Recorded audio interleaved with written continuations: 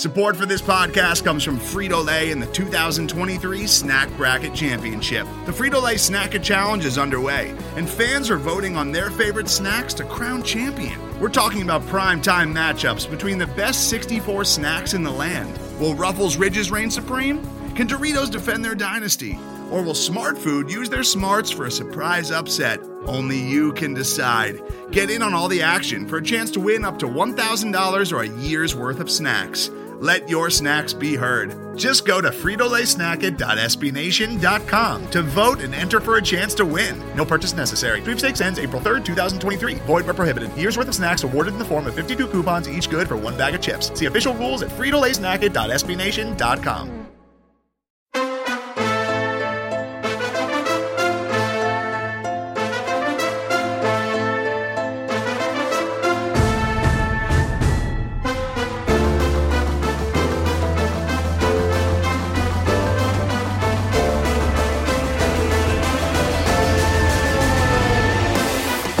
You're listening to the Revenge of the Birds podcast, part of the SB Nation Podcast Network. Hosted by Blake Murphy 7 and Johnny Venerable. All about your Arizona Cardinals.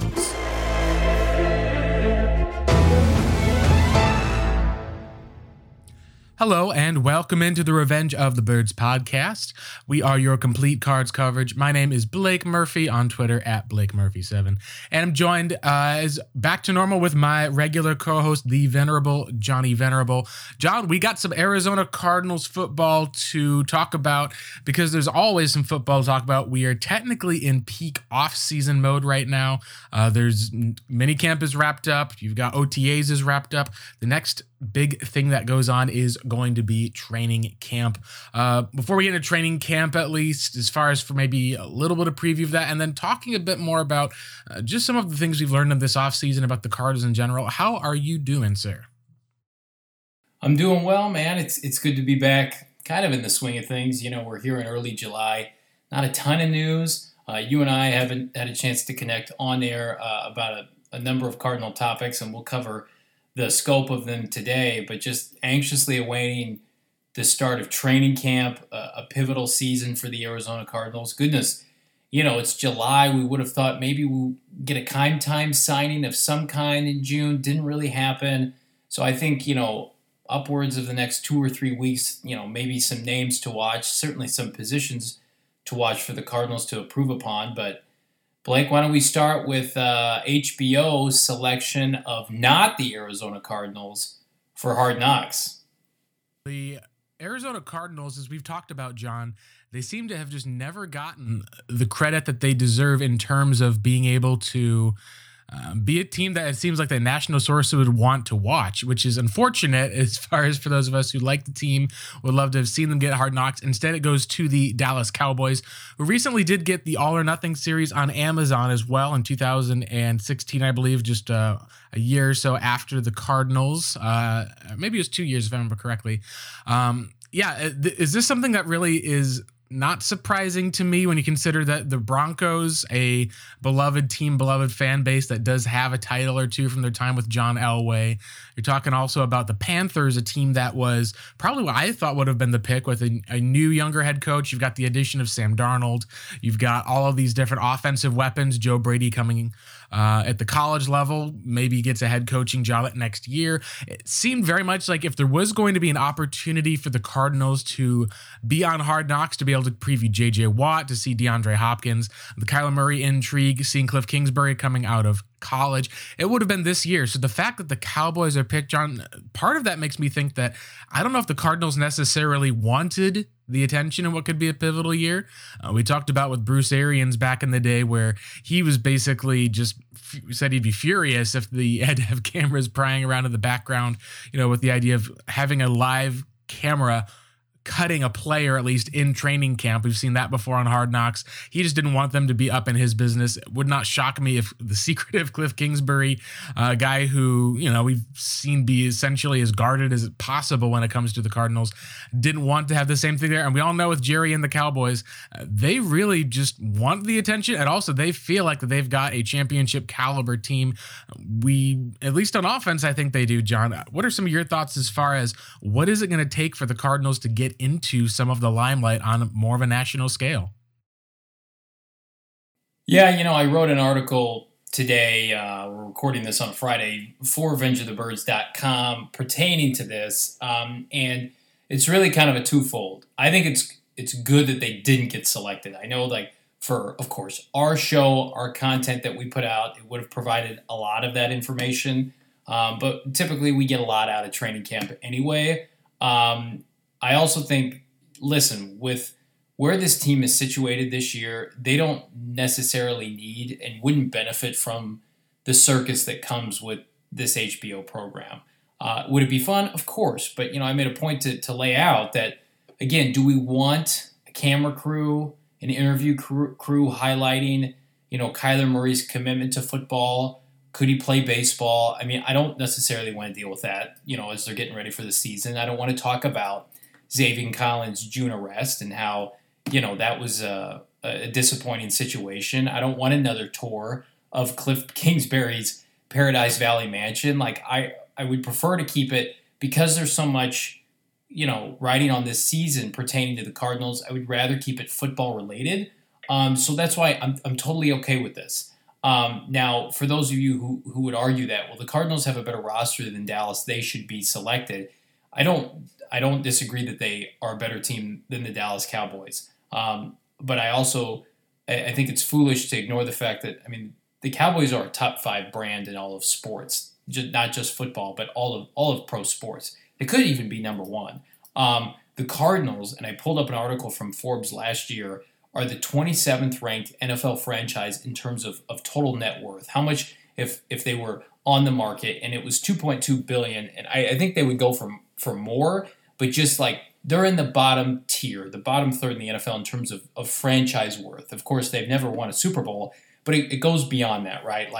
The fan base, fair or not, is routinely seen selling off their tickets, right? We've got a lot of visiting fans during our home games.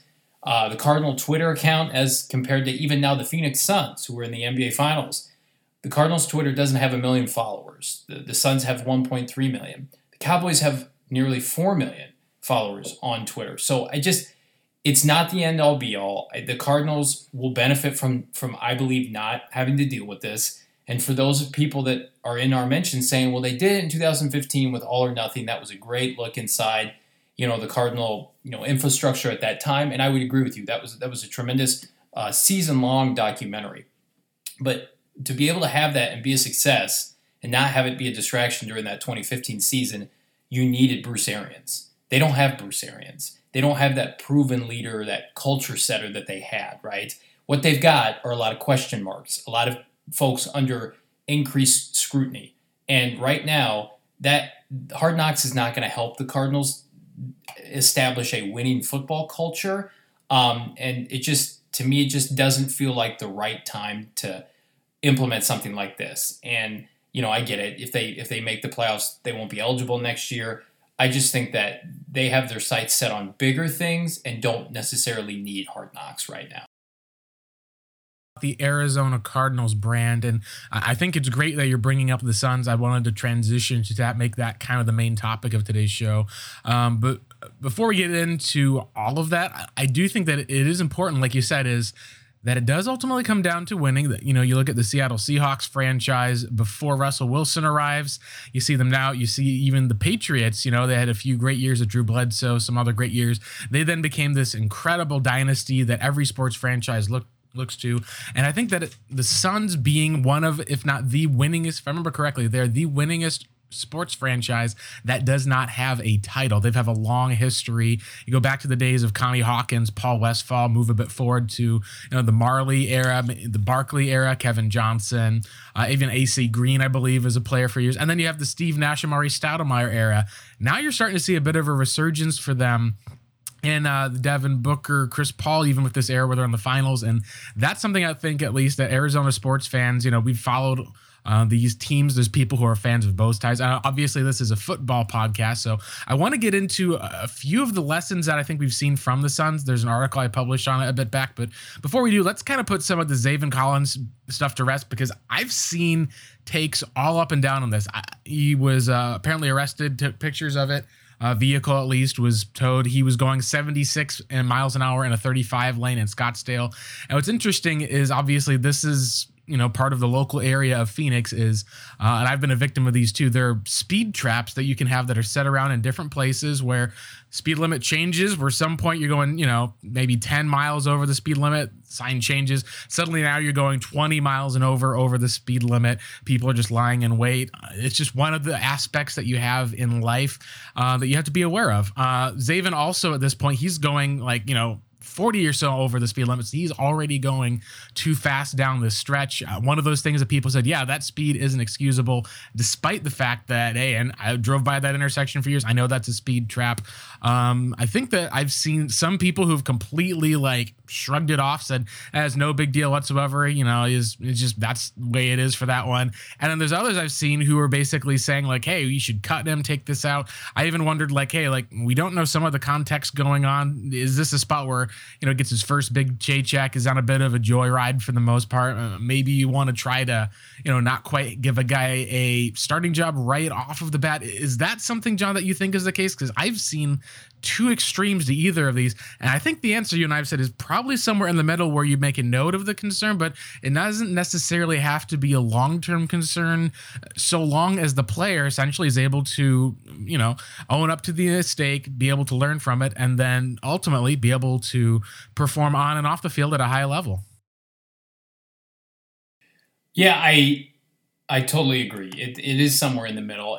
And listen, I got a lot of pushback on Twitter when it happened because I was disappointed in a lot of folks that were dismissing it as if it were a parking ticket. It wasn't. I mean, you got arrested. Getting arrested is a big deal, right? And it's a bad look for an organization that is used to a lot of these vehicle, transgressions, arrests. Steve Keim kind of laying the template for it, right, with his extreme DUI. Cardinals have had a couple executives that have been arrested, right? So it's not a good look. It's not what you want. I don't think it's going to affect his play one way or the other. Like you mentioned, as long as it doesn't become a habit, right? And listen, if you want to be on your moral high horse and say he shouldn't start game one, the first series when Jordan Hicks is in there and he's getting beaten coverage, we're all going to be clamoring for Zaven Collins. So I'm still a firm believer, play the best football players. This doesn't change the fact that he's one of their best football players and should start immediately, based on it, his collegiate tape and the projections, and trusting the coaches. Isaiah Simmons situation aside. So again, that to me, again, that's here nor there. It's the culture thing that we just got done talking about with Hard Knocks. Do they have a culture of this? Yes. These aren't one-off occurrences. We get one of these every offseason. It's unfortunate. I wish it wasn't the case.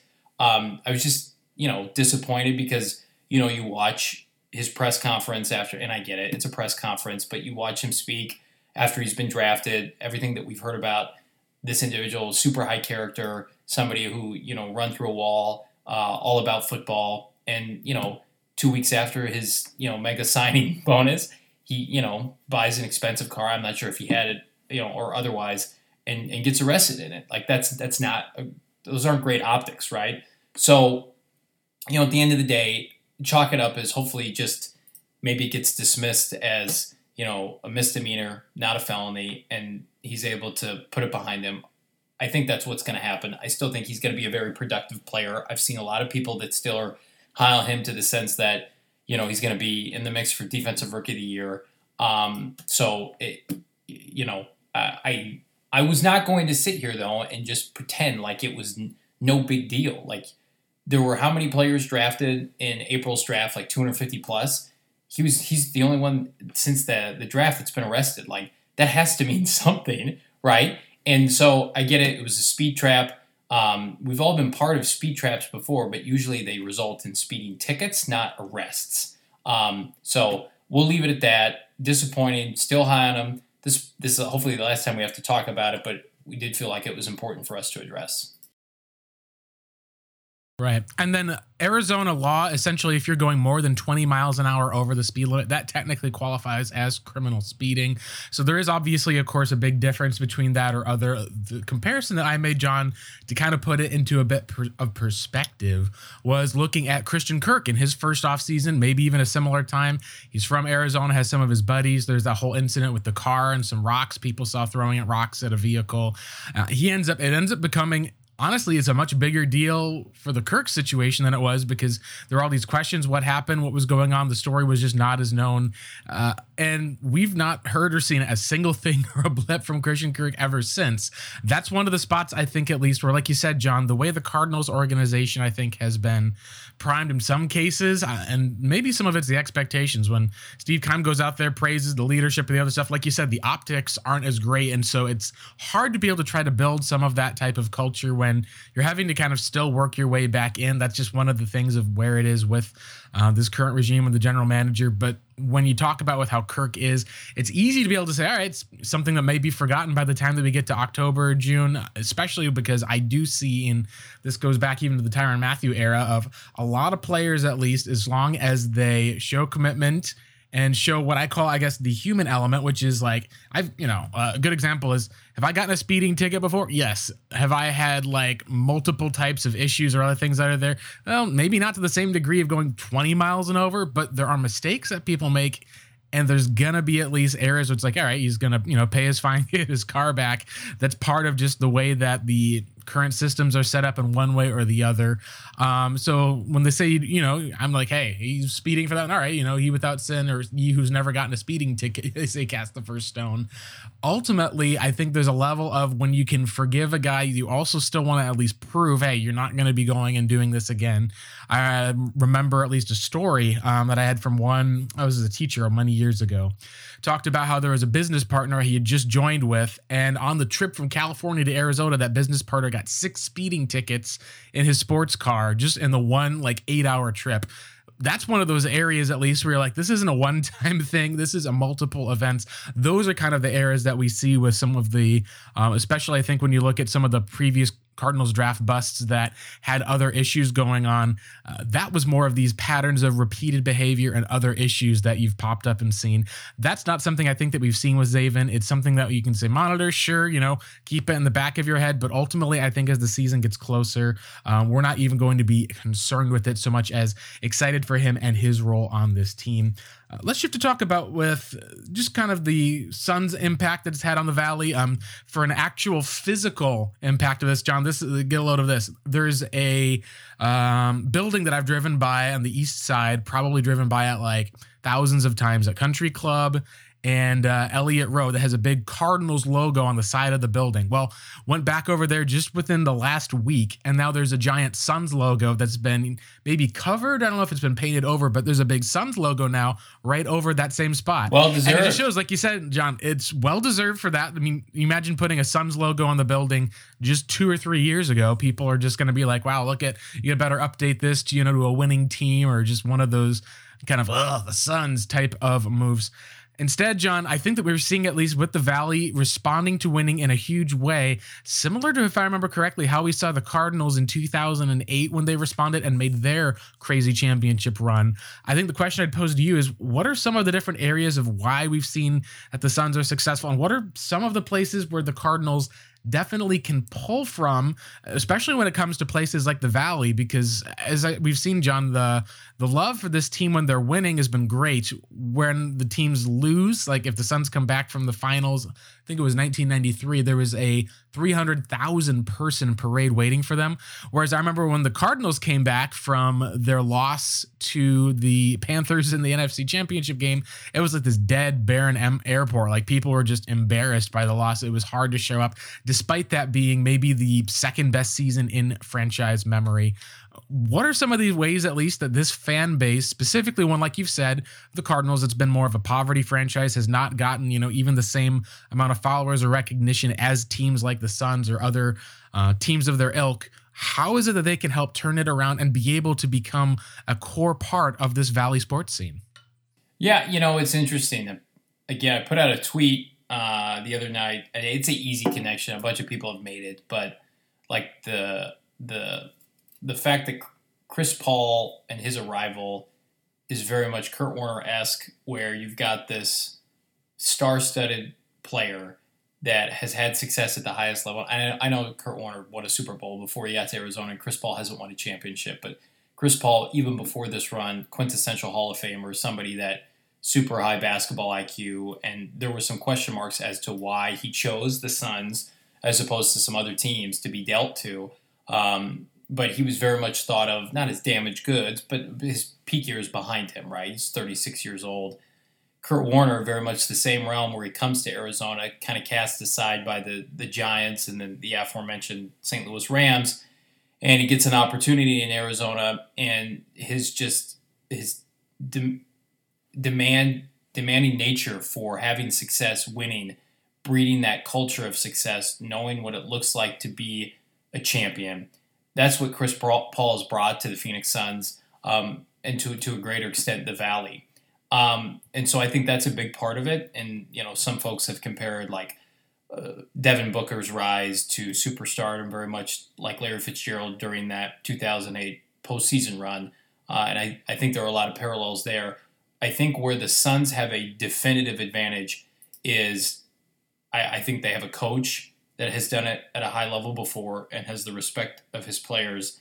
But then also they cleaned house before this year, and they have a new infrastructure of basketball personnel and people selecting the players. And even some of the people that were part of the basketball administration over the course of the last several years, they hit on some players. So you talk about DeAndre Ayton finally coming into his own. He was the first overall pick in 2018. Whether or not you want to argue, should Trae Young have gone first overall, DeAndre Ayton, they wouldn't be here without him. So that's paying huge dividends. Cameron Payne, they acquired him. He was a former first-round pick from Oklahoma City. That his arrival has been paying dividends. Mikal Bridges from Villanova was a first-round pick that same year with DeAndre Ayton. Those are the kind of acquisitions, unfortunately, if you're the Arizona Cardinals, that you haven't been able to make, specifically in the draft. The Suns have drafted exceptionally well lately and have given Devin Booker and Chris Paul the support they need to make this lengthy postseason run. Outside of a couple splash trades for Steve Keim, Chandler Jones, DeAndre Hopkins, and if we put aside Budda Baker, because Budda Baker is a perennial All-Pro 2017 draft pick. Let's just focus on the first-round picks. Unfortunately, for a lot of people, during this exercise, Steve Keim, since he's been the GM, he's got a hit rate of about, 1 out of 7. Jonathan Cooper was a bust in 2013. Deone Buchanan was a bust in the sense that didn't get a second contract in 2014. He got his one hit in 2015 with DJ Humphries. 2016, Robert Kondichi, bust. 2017, Hassan Reddick, bust. Didn't get a second contract. I know he played well last year. 2018, Josh Rosen, maybe the biggest bust of the last 20 years. 2019, Kyler Murray is a hit. So, yes, he's got 2 hits. My mistake. And then 2020, Isaiah Simmons is still incomplete. And 2021, Zaven Collins was just arrested. So I think the biggest parallel is the Suns have done a much better job in personnel, in developing young personnel, and hitting on their first-round picks. The Cardinals have not. And that means the Cardinals have had to overcompensate and supplement in free agency and have had to go out and sign J.J. Watt because Zach Allen can't stay healthy. And they've had to overspend on Jordan Phillips. And they've had to overspend on Jordan Hicks in the past because Deone Buchanan didn't work out. And they've had to overspend on they brought in Hassan Reddick. He didn't have to work out, so they had to bring in numerous other inside linebackers within free agency. And Byron Murphy didn't look the part his first year, some would argue. So they go out, they have to give a big contract to Robert Alford and overpay Patrick Peterson into his years where he's not performing up to, his usual standards. And, they've spent 4 consecutive second-round picks on receivers, Blake. And then they bring in A.J. Green. It's because if Christian Kirk would have been that guy from day one in 2018, they wouldn't be sinking so many resources into that position. So I think that this is a savvy community, and it respects teams that put in the time and do it the right way, and they will reward you for winning. But it's not a community fair or not, that's going to come and watch a team be under 500, go 3-14, 3-13, 5-11. They will reward you with success if you reward them with success, if that makes sense. They were turning out in waves during that 2008, 2009, 2015 Super Bowl runs.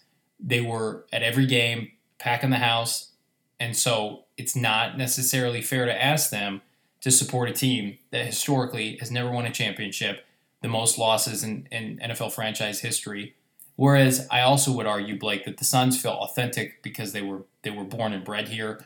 This is the Cardinals' third or fourth city. Sure. Chicago, St. Louis, Arizona. So I think that plays a small factor into it. And I also think that peak Phoenix Suns, you could argue with Steve Nash and company, even though that those teams never went to the finals, those teams, I think, have more of an impact on sports and the landscape of sports than even the Cardinals Super Bowl team with Kurt Warner, because people looked at that as a flash in the pan. People looked at the Arians years with Palmer as a flash in the pan. The Suns had a long longevity of success with Amari Stoudemire and Steve Nash. The Cardinals have never had sustained success outside of 3 years with Carson Palmer and Bruce Arians. So I think it's a mixture of all of that. And I'm not the Suns NBA aficionado, far from it. But, I look at the players that they brought in and the decisions that they've made, and it would correlate to if the Cardinals had pivoted off Steve Keim when they brought in Kyler Murray and they had a breath of fresh air in terms of the football administration, and they were hitting on draft picks left and right outside of Kyler Murray, I think that would have been the correlation. Yeah, and John, it's interesting since I followed the Suns for a while, being a local product here at least, just the fact that if you look at Keim's history and look at Ryan McDonough, the former Suns general manager, they were hired 119 days apart in that 2013 season. Steve Keim is still around with the Arizona Cardinals. McDonough has been moved on. And this is where it's interesting is if you look at where everything just kind of seemed to go wrong for the previous Suns execs, they're coming off of the Steve Nash era. You get a top 5 pick with Alex Len. He ends up becoming essentially not what they'd wanted to. TJ Warren became a decent player, kind of at least a role player for the most part. None of them really did as much. They hit it out of the park with the 13th pick, with Devin Booker being essentially maybe one of the biggest steals we've seen in what's been a very strong overall 2015 class. But then you look at the other aspects, and it's fascinating because it looks so similar to what the Cardinals have done. 2016, they get Dragan and then trade up for Marquise Chris. Both of those guys, boom, out of the league. They get a top 4 pick the next year, and they don't end up getting Jason Tatum, at least, or one of the top players. They do end up taking, I believe it was Josh Jackson in the 2017 draft. And that one was one that hurt because you're talking about, I think it was a top 4 pick for the team. A point guard goes with the next pick for the most part. And you see another player such as Donovan Mitchell goes with pick 13, right where Devin Booker was.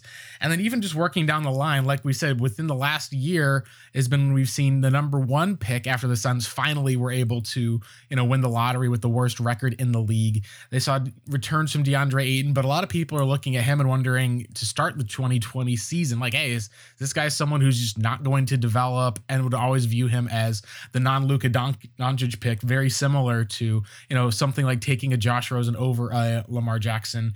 This is a whole aspect where, like you said, John, the thing that the Suns did first and foremost, and I talked about this in the article I did, was they recognized that the talent that they were bringing in could be better, and they made a move to kind of, some people were scared about an aggressive move.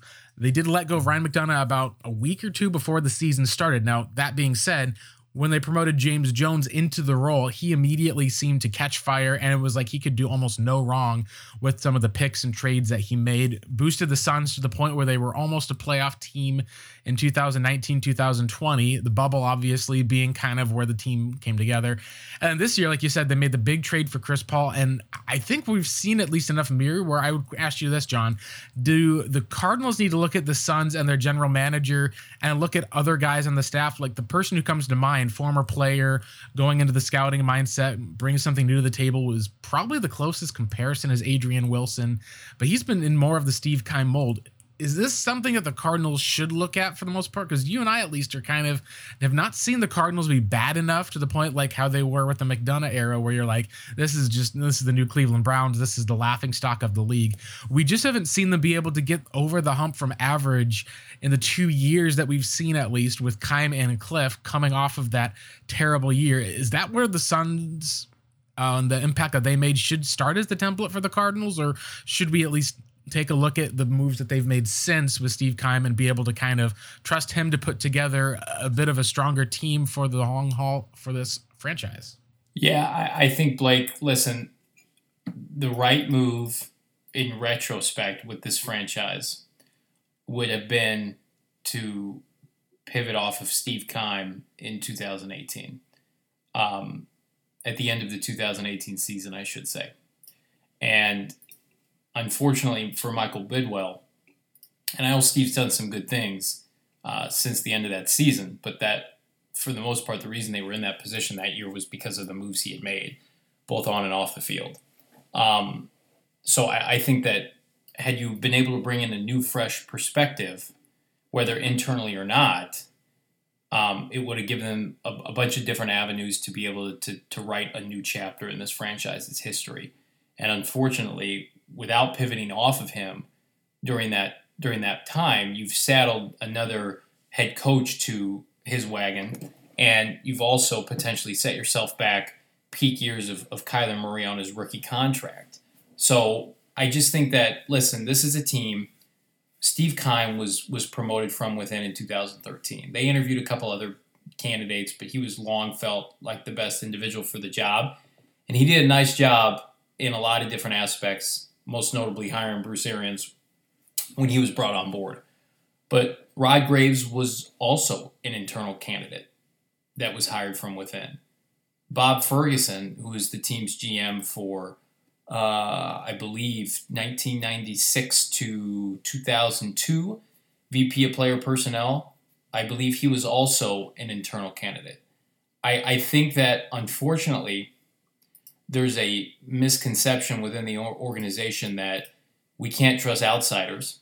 And then I also think that there's a little bit of insecurity in that, well, maybe nobody wants this job. And I certainly can understand that in 2018, 2019, when you're dealing with what appeared to be an expansion level roster, and the fact that you had the number one overall pick and you had confusion at quarterback. But sometimes you just have to rip the Band-Aid off. And the Cardinals, for whatever reason, didn't have the strength to do it. Michael Bidwell gave Steve Keim more time to right the wrongs because, fair or not, he had overseen, like we mentioned, the most, and this is how sad the Cardinals' history is, the most winningest period in franchise history from 2013 to 2017. They had one losing season, but for the most part, they stacked wins. But we know a large part of that was because of their head coach, Bruce Arians. So it's unfortunate because I think we're coming to a head at this point, and outside of, goodness, a above 500 season that doesn't result in the postseason, I do think that if the Cardinals finish fourth, like Vegas is predicting they will, in this division, and Kyler Murray is frustrated with the franchise, I think we will see wholesale changes from top to bottom, and Michael Bidwell will be forced, because of the situation he's put himself into, to have to make significant changes. Now, I'm not saying that in the sense that I think that they're going to go out and get an external candidate for their next GM, but I do think that what the Suns had the courage to do, the Cardinals haven't had that courage yet. And they may have to have the issue forced for them. It would be very similar to if Devin Booker basically said, like, none of this is good enough. I'm a winning player. Get me winning players. Get somebody who knows what they're doing, from a head coaching standpoint. And I do think Kyler Murray has some of that in him. I do think his camp will make it clear to Michael Bidwell, if the Cardinals falter this year, that, the personnel, it's not up to snuff, especially in the NFC West. And certainly my coach is in over his head. So we'll see. It'll be interesting to see what happens. I think, John, when you're talking about with each of those aspects, it's like in hindsight you can point at, and I do want to end on a positive note for the Cardinals in comparison to the Suns. We'll get that in a bit. And that is one of the questions, I think, ultimately, is you want to make sure that you're getting it right at the GM and coach position. And like you said, Robert Sarver, he was probably the most hated owner in the Phoenix sports area for a while, more than the Cardinals with the Bill Bidwell days, more than we've seen, at least, even with the Diamondbacks. Even the the Arizona Coyotes, the franchise that has basically bounced around with ownership. Sarver was considered at the bottom of the list. Like, it was just brutal for what was going on. Everyone felt like he was ruining and mismanaging the team. But like I said, he ripped the Band-Aid off. One of those places included firing a coach after 1 year and hiring and bringing in another guy and improve the team. That was one of those moves that got a huge amount of flack, not just for the Suns, but also for the Arizona Cardinals. We've at least seen that that's been the case. And while Cliff isn't necessarily that veteran coach that we're looking at, there are some things that the Cardinals have done that are similar to what the Suns have done to help turn the team around. One thing that they had especially was they hit on the number one pick.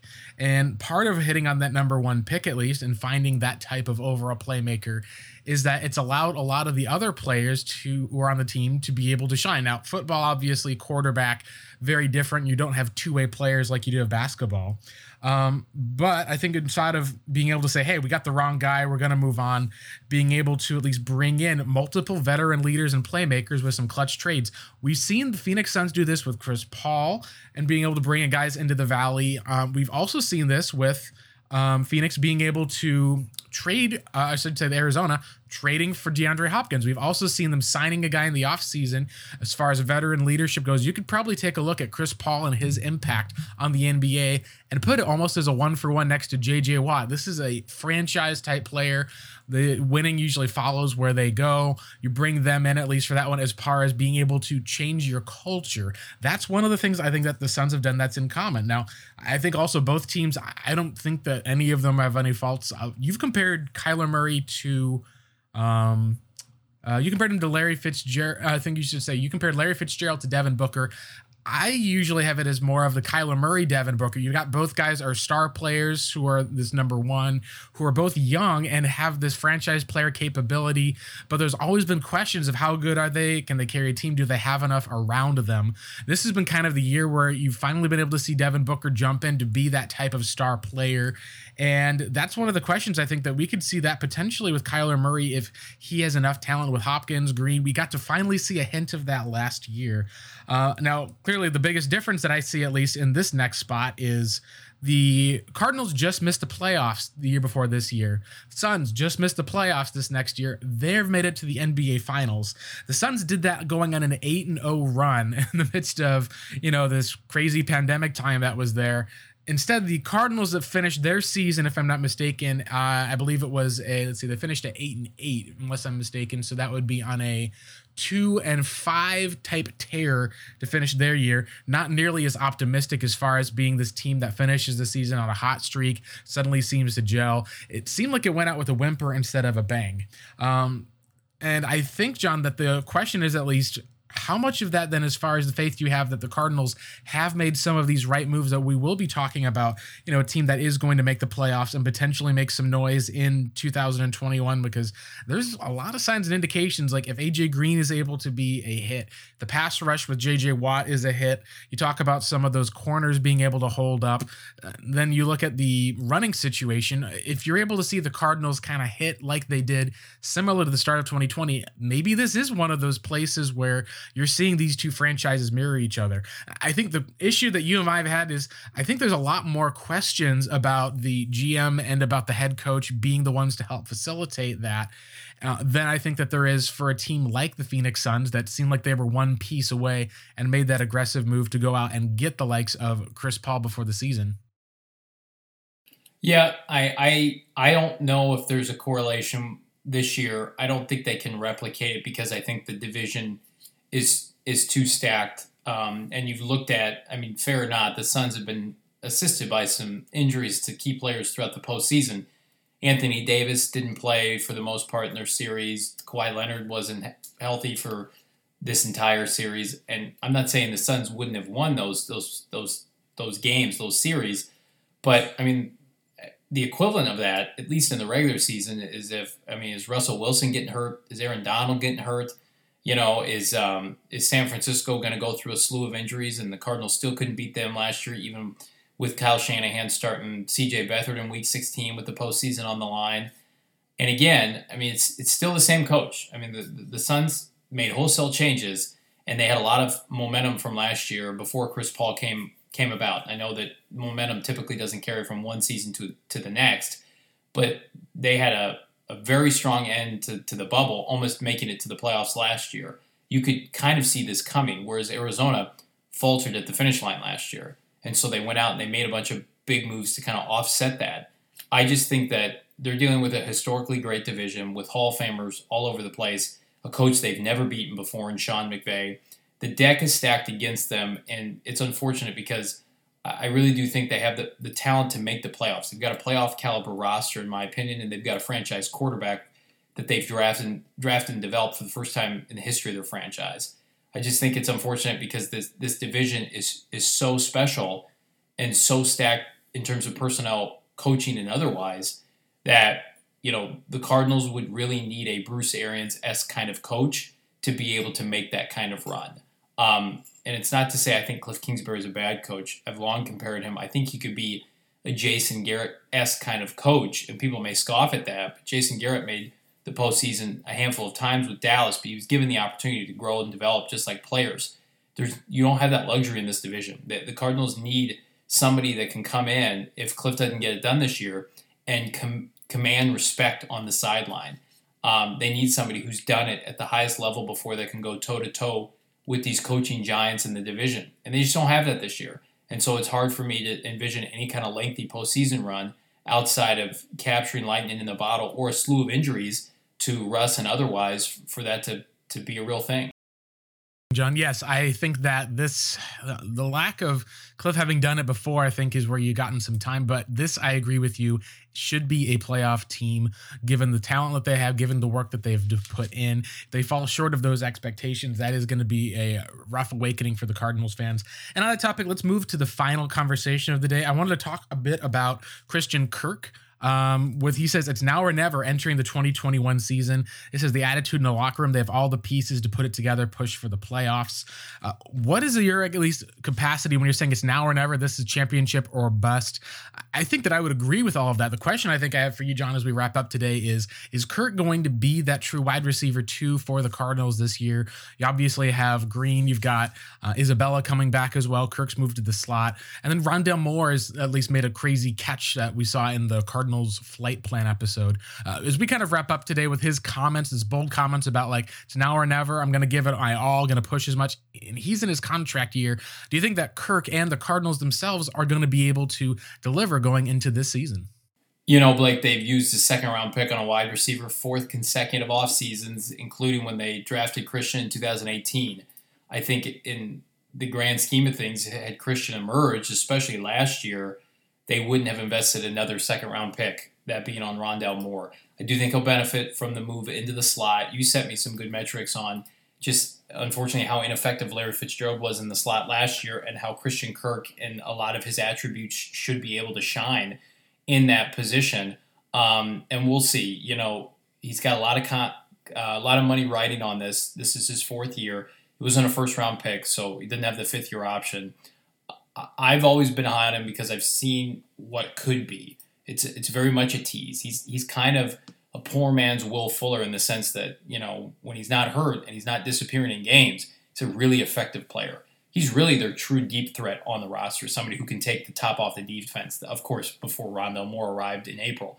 So I've always been predicting, if you've listened to this podcast with us for the last few years, he's always my breakout player. I'm always predicting, 1,000 yards for Christian this year. He's going to have 1,000 yards, 10-plus touchdowns. And the way he started last year, remember the Dallas game, he had a really nice long catch and run. He started the first half of the year, coincidentally, so did the Cardinal offense, on fire.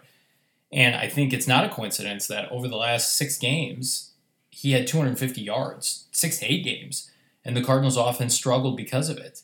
So I think that it's almost kind of appropriate to say as Christian goes, so does this team. Because the Cardinals can't rely on Kyler Murray and DeAndre Hopkins to play backyard football. And so they brought in other options. They're moving him inside, which is where he should have been playing to begin with. I do think he'll have a better season. Now, what does that look like? Can he get to 800 yards? Can he get to 7+ touchdowns, 7 to 10 touchdowns? Can he be that physical threat after the catch that we haven't really seen yet, that we saw at Texas A&M? Be interesting, because now he's got a legitimate option, you would think, with A.J. Green on the other side that will at least give you something. And Rondale Moore will push him, because they are similar players in a lot of different ways. Then you've got Isabella hanging around, Keyshawn Johnson, who finished the season strong last year.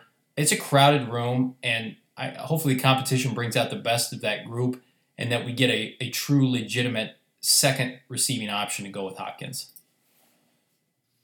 Yeah, for sure. Hey, yeah, John, thanks. I know you have to get going pretty soon. I'll be curious to see what Kirk does. His metrics we talked about were pretty low against man coverage. He did much better against zone is what it seems like, as far as being able to get open much more often. Moving him into the slot in that regard might be a huge help as far as for his ability in the deep threat. We'll see at least who ends up becoming wide receiver 2, because right now, John, I think that job is A.J. Green's to lose, and Kirk is the guy at least who I think they're going to be seeing if that deep action out of the slot with the protection from Rodney Hudson and this returning line becomes a much bigger thing to watch for this year. Hey, thanks again so much for joining us, everyone. This has been the Revenge of the Birds podcast. We're getting closer to training camp. We'll have obviously more content for you up until then.